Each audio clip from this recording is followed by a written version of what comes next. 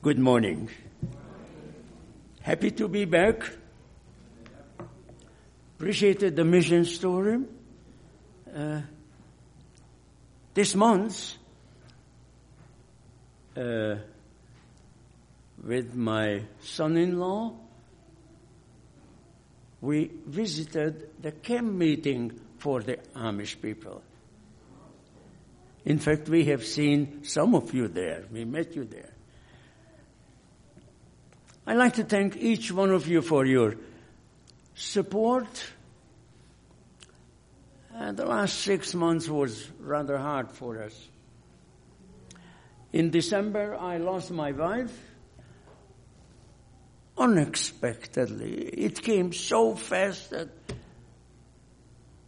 it's unbelievable. And then 6 months later, our younger daughter died of cancer. You know, we have been praying, pleading with the Lord, the school, and so many people. But somehow the Lord did not see fit to answer our prayers according to our expectations.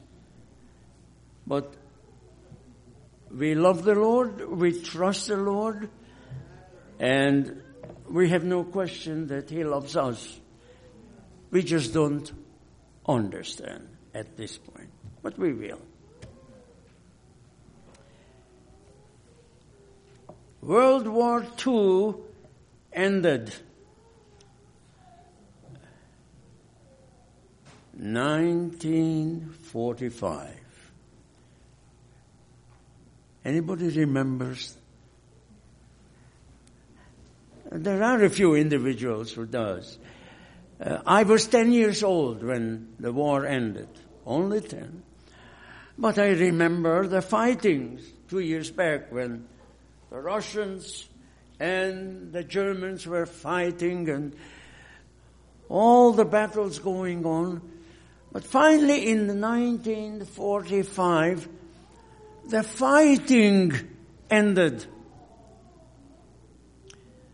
But not the conflict between opposing ideology or principle. So, the victorious powers made the decision that those who lost, we will have to hold them accountable for all the tragedies. It's usually the losing ones who are guilty. The winners are on the right side. I'm saying this with a little quotation mark before and after. So, the trial started, and of course our last prime minister during the war was guilty of war crimes, and they judged him worthy of death. They put the rope on his neck. The priest walked up to him with a cross. He kissed the cross as a last gesture. He kissed it. And then they executed him. Now, brethren, may I say this, and I say this with intention. Culturally, it is understandable that somebody expresses his Christianity by kissing the crucifix. Did you hear me? Culturally. But biblically is not enough. Jesus says, if you love me, you keep my commandments. Brethren, we should never forget a cultural attitude or a theological attitude are in conflict. I'd like to share with you two stories Two stories that both are in the New Testament. Both are in the red letter edition. In other words, those stories come from the mouth of Christ. Christ recited both. Interestingly enough, both characters in both stories have the identical first name. The first story never happened. Never happened. But it teaches a principle that is a life and death matter. Please remember this. The first story never happened. It's a parable, but it teaches a principle. And acceptance or rejection of that principle is a life and death matter. If you accept it, you will be saved. If you don't, you will be lost. The second story literally happened, word for word. But the second story is to demonstrate the truthfulness of the first one. Let me illustrate before I go to the story. You remember when Jesus was in Capernaum and he was healing the sick, and so many people came to the house that they blocked the door, nobody could come, and there were 4 individuals carrying a paralyzed man, but they couldn't get in. So what did they do? Went to the roof, opened the roof, let the men down in front of Jesus. And what was the first response that Jesus said? Son, be of good courage, your sins are forgiven. And the listener said, who is this man? He's blaspheming. Who can forgive sin but God? And partially they were correct. Partially. It's only God who can forgive. But they did not recognize the divinity of Christ. But this was an invisible miracle, correct? Forgiving the sins is an invisible miracle. But Jesus says that you may know that the Son of Man has power to forgive sins on the earth. He told the man, arise, take up your bed, and go home. The second miracle, a physical miracle, proved the first one that was invisible. So the two stories I'm going to share with you is in the same category. The first story never happened, but it has a true principle at the end. The second story literally proves the principle shared in the first one. Is this clear where we are going, brethren? Mm-hmm. And these two stories should be studied always together, not separate, but together. Now turn with me to the Gospel of Luke, chapter 16. You know the story, but probably you did not realize the significance. There was a rich man, I'm reading verse 19. Luke 16, verse 19. There was a rich man who was clothed in purple, fine linen, fared sumptuously every day. But there was a certain beggar named Lazarus, full of sores, who was laid at his gate, desiring to be fed by the crumbs that fell from the rich man's table. Moreover, the dogs came and licked his sores. So it was that the beggar died and was carried by the angels to Abraham's bosom. And the rich man also died and was buried.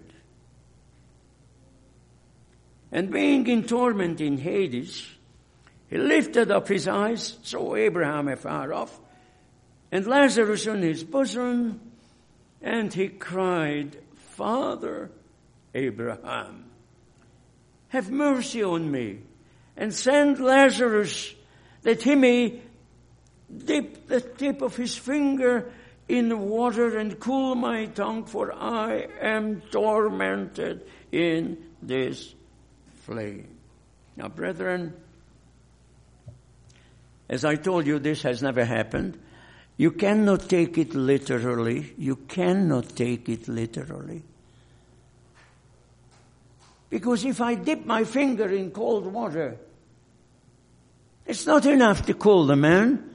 I would ask a couple 100 gallons of ice water to put out the fire around me, not just a dip of cold water.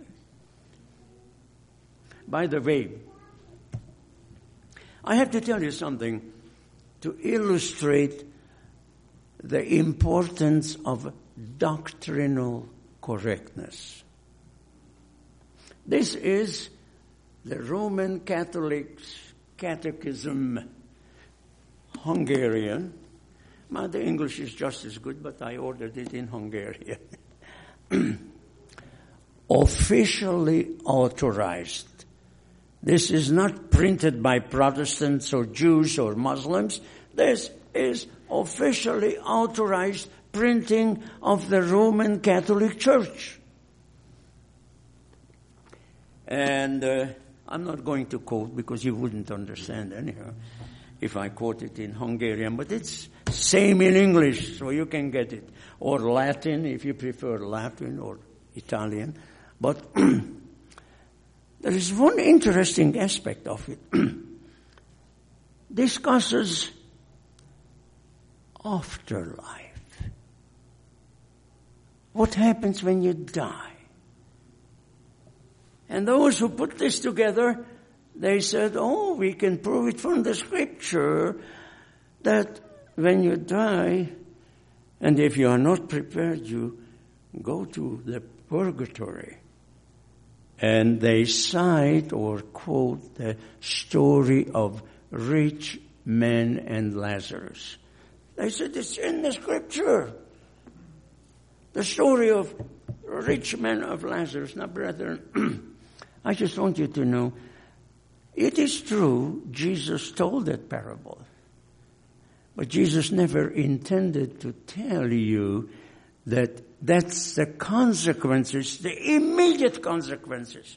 What do we say? When an individual dies, he doesn't go immediately to heaven or hell or purgatory. This is one reason when I am invited to preach, and I often do preach at the Calvinist Hungarian Presbyterian churches. I said, I am willing to substitute, but I am not willing to take a funeral service. They have asked me to, would you conduct a funeral of such a relative or this? I said, no. Why don't I take a funeral service?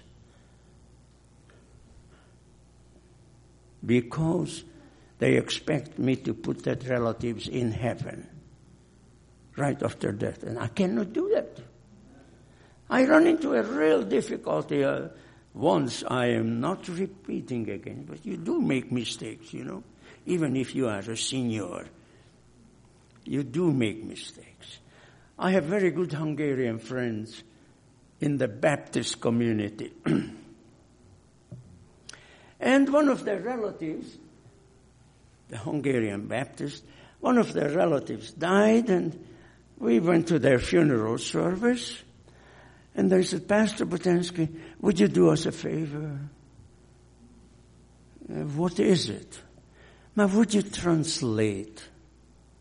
Would you translate? And mistakenly, I consented. And one of my church members said, Pastor Botansky, I never heard you say so much heresy in 1/2 an hour than today. Did you get the point? They asked me the second time. And I said, no. I cannot participate in a funeral service with good conscience.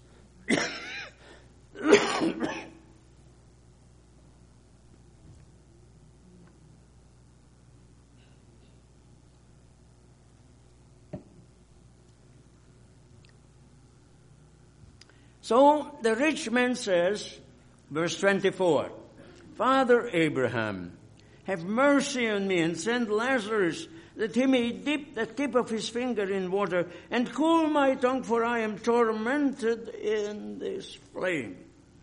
Now listen to the answer of Abraham.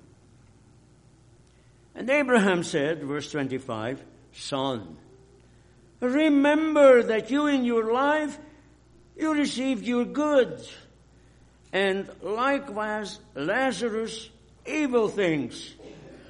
But now he is comforted, and you are tormented.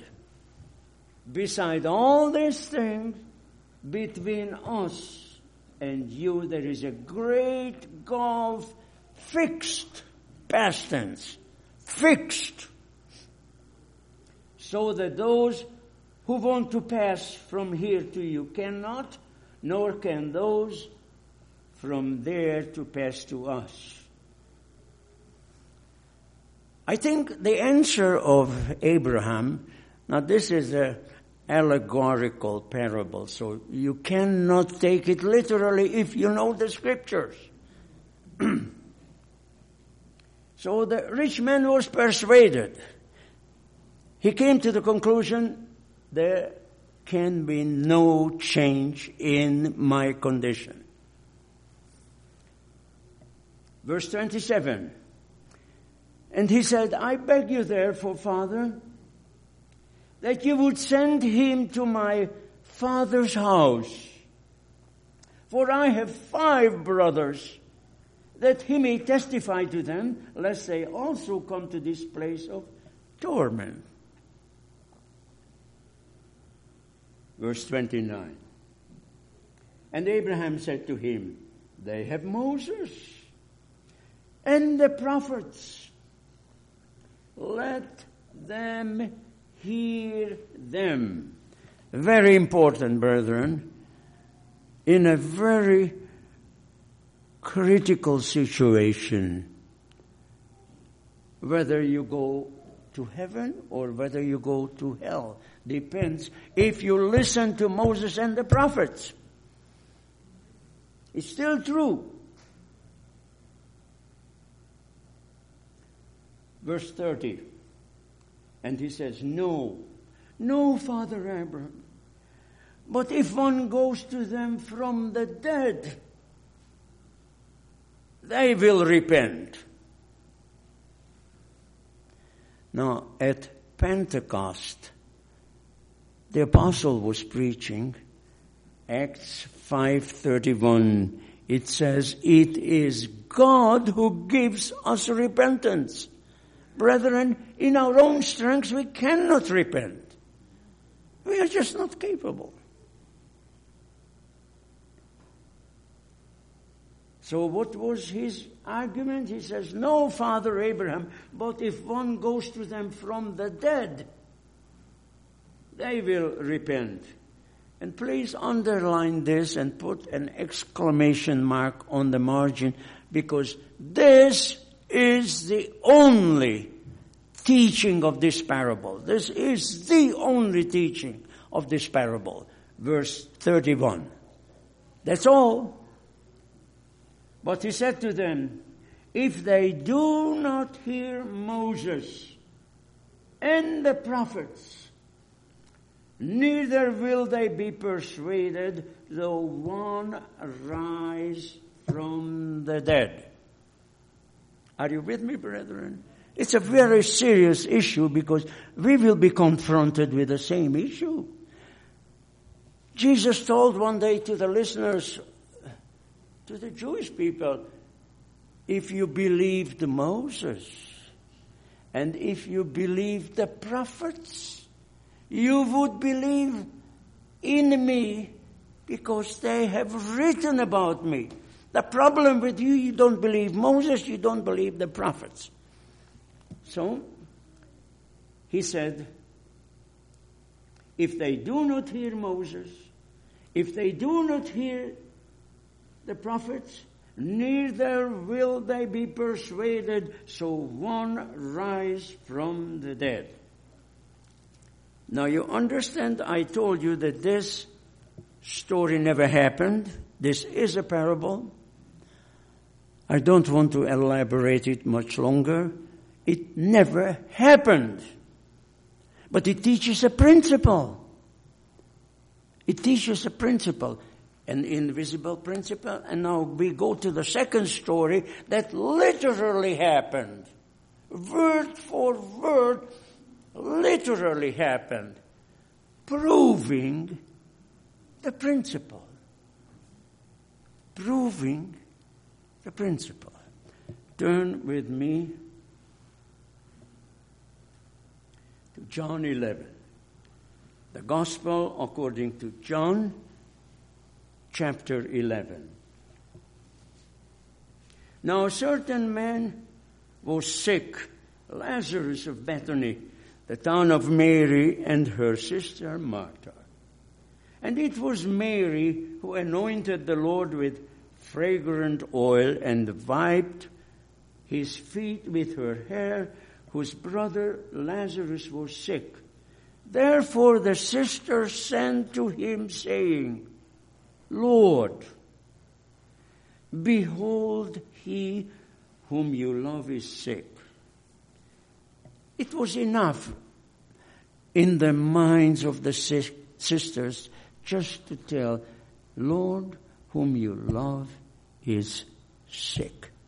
What was Jesus answering?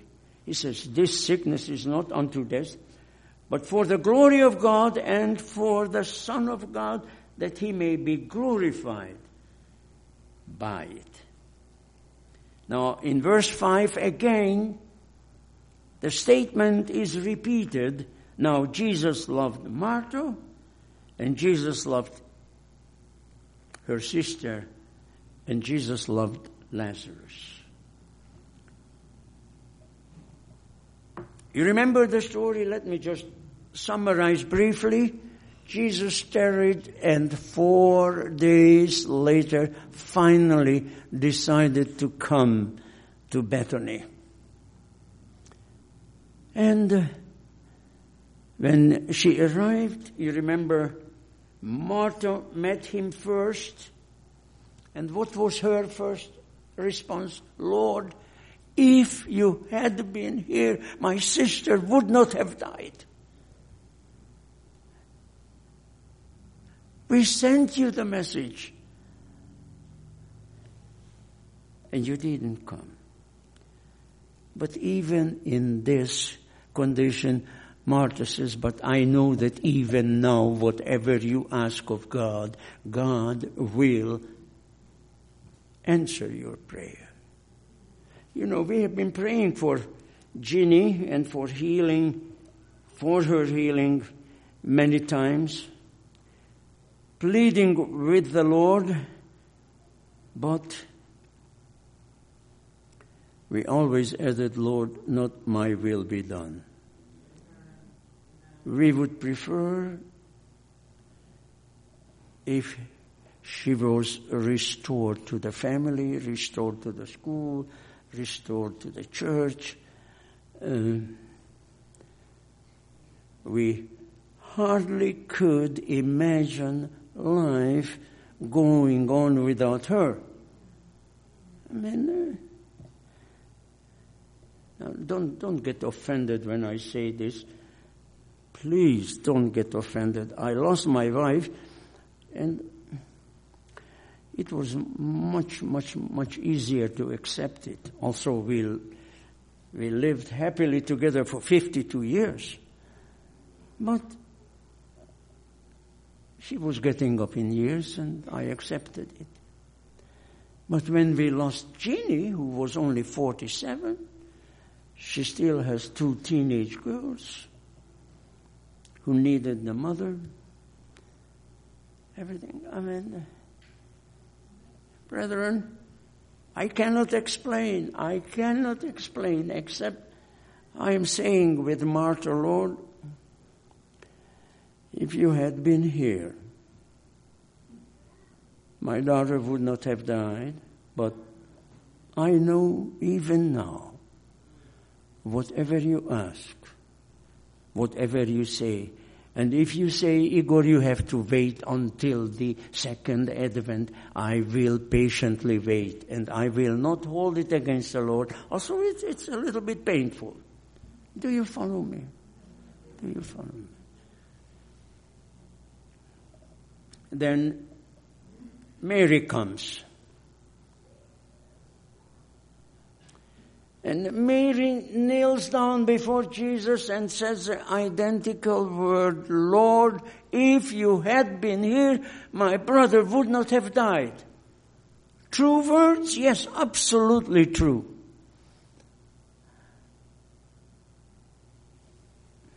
And then Jesus says, where did you lay him?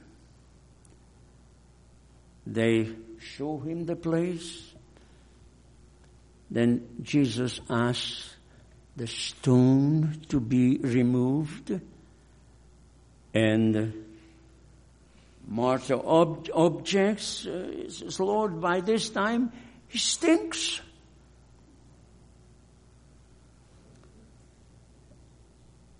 Jesus gently reproves Martha, but so gently that she is not offended. And then let's come to the prayer of Christ.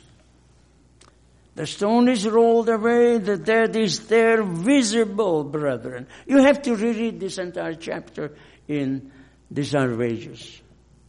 You have to reread it in Desire of Ages.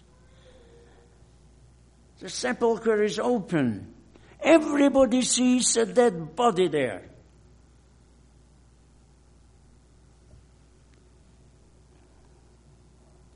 I read verse 41. John 11:41. Then they took away the stone from the place where the dead man was laying, and Jesus lifted up his eyes and said, Father, I thank you that you have heard me, and I know that you always hear me. Now, brethren, let's stop here. We have to have this assurance whether our prayer answered or not. Are you with me? We have to have this assurance because the word says so, and if it is written so, we can trust it even if we don't understand. Father, I thank you that you have heard me, and I know that you always hear me. But because of the people who are standing by, I said this, that they may believe that you sent me. And brethren, that's still a present truth. Still a present truth. It is still a salvation issue. Now when he said these things, he cried with a loud voice, Lazarus, come forth. And he who died came out bound hand and foot with grave clothes, and his face was wrapped with a cloth. And Jesus said to them, loose him and let him go.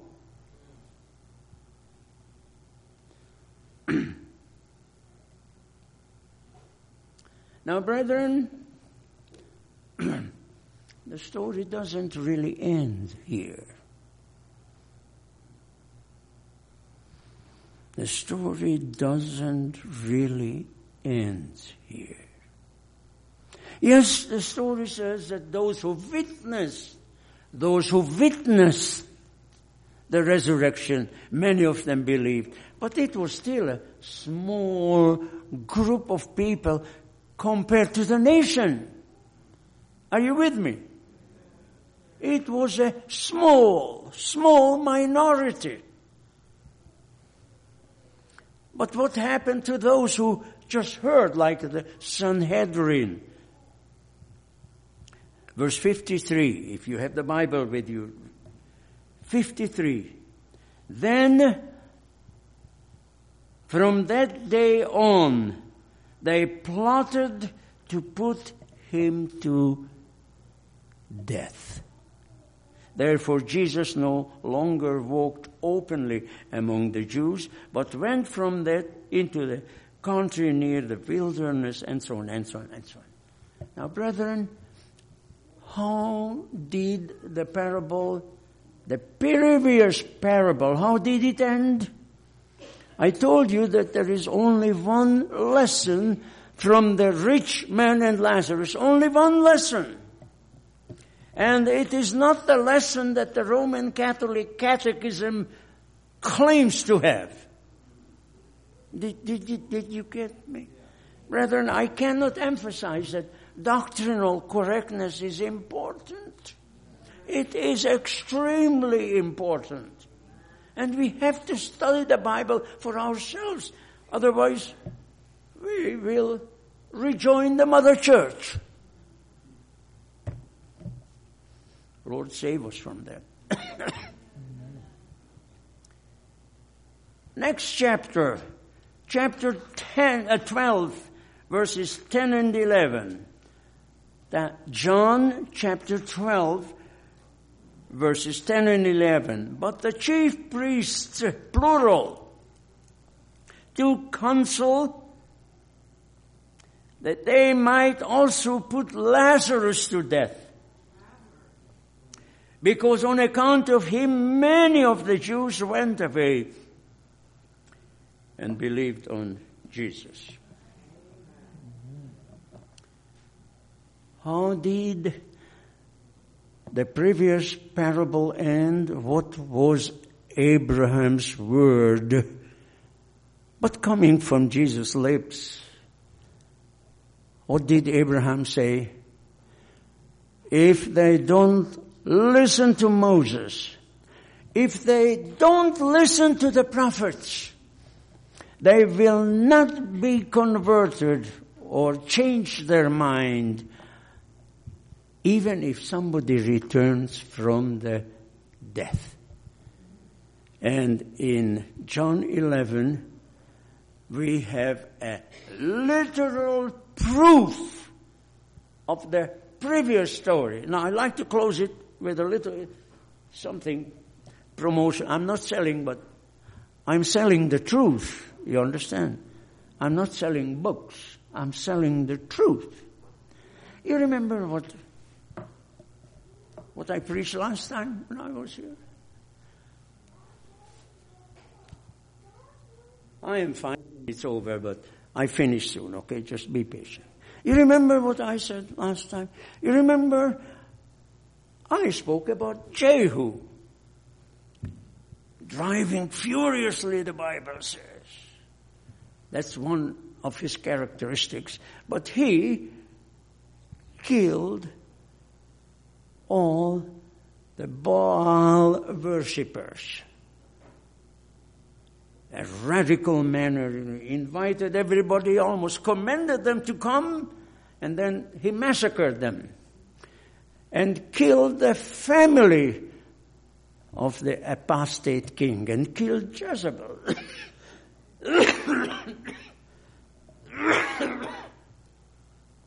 Excuse me. Now you remember. This is what I said. And what did the Lord tell Jehu? Because what you have done 4 generations of your children will sit on the throne of Israel. So what was the reward that Jehu got? Okay. The son, grandson, and great-grandson will be sitting on the throne. I wish the story ended here, but you have to read the scriptures carefully. In the same scriptures, I'm not turning there. You have to do your homework. But in the same scriptures, next to each other, verses 10, 11, and 12, 2 Kings, I think chapter 10 or somewhere there, 2 Kings, maybe chapter 12, where the Lord says, because you have done this that I am pleased with, 4 generations will sit on the throne. But at the same time, it says, but Jehu did not serve the Lord with all his heart and all his mind and all his soul. He did not turn from the golden calves. He remained an idol worshipper. And I'm afraid to say, he will not be saved. Now, we had a scripture reading, Deuteronomy chapter 13. I wrote to Ron when I sent the text that to me this chapter is as important as 1 Corinthians 13. Now, what does 1 Corinthians 13 tells you? Chapter 13. It's a love chapter. It's the ultimate definition of divine love. 1 Corinthians chapter 13. May I say Deuteronomy chapter 13. And it's not by accident that both chapters are 13. I think divine providence ordered it that way. 1 Corinthians 13 and Deuteronomy chapter 13. I asked her to read only 5 verses, but I told Ron the entire chapter is telling you we are expected to love the Lord with all our hearts, all our mind, all our soul. Anything less will not endure. Will not endure. In closing now, really closing now, I'm really closing. You know, the real conflict is, right now among us is the question of the theology of last generation. Have you heard that expression, theology of last generation? It's a very important issue. And I'm just simply saying, you ought to get this little book. I didn't write it. I couldn't write it so good. Cleanse and Close. It's only 150 pages, small pages. But brethren, you must read it to understand the issues. I am a committed follower of last generation theology. Now, I know the official position is not this.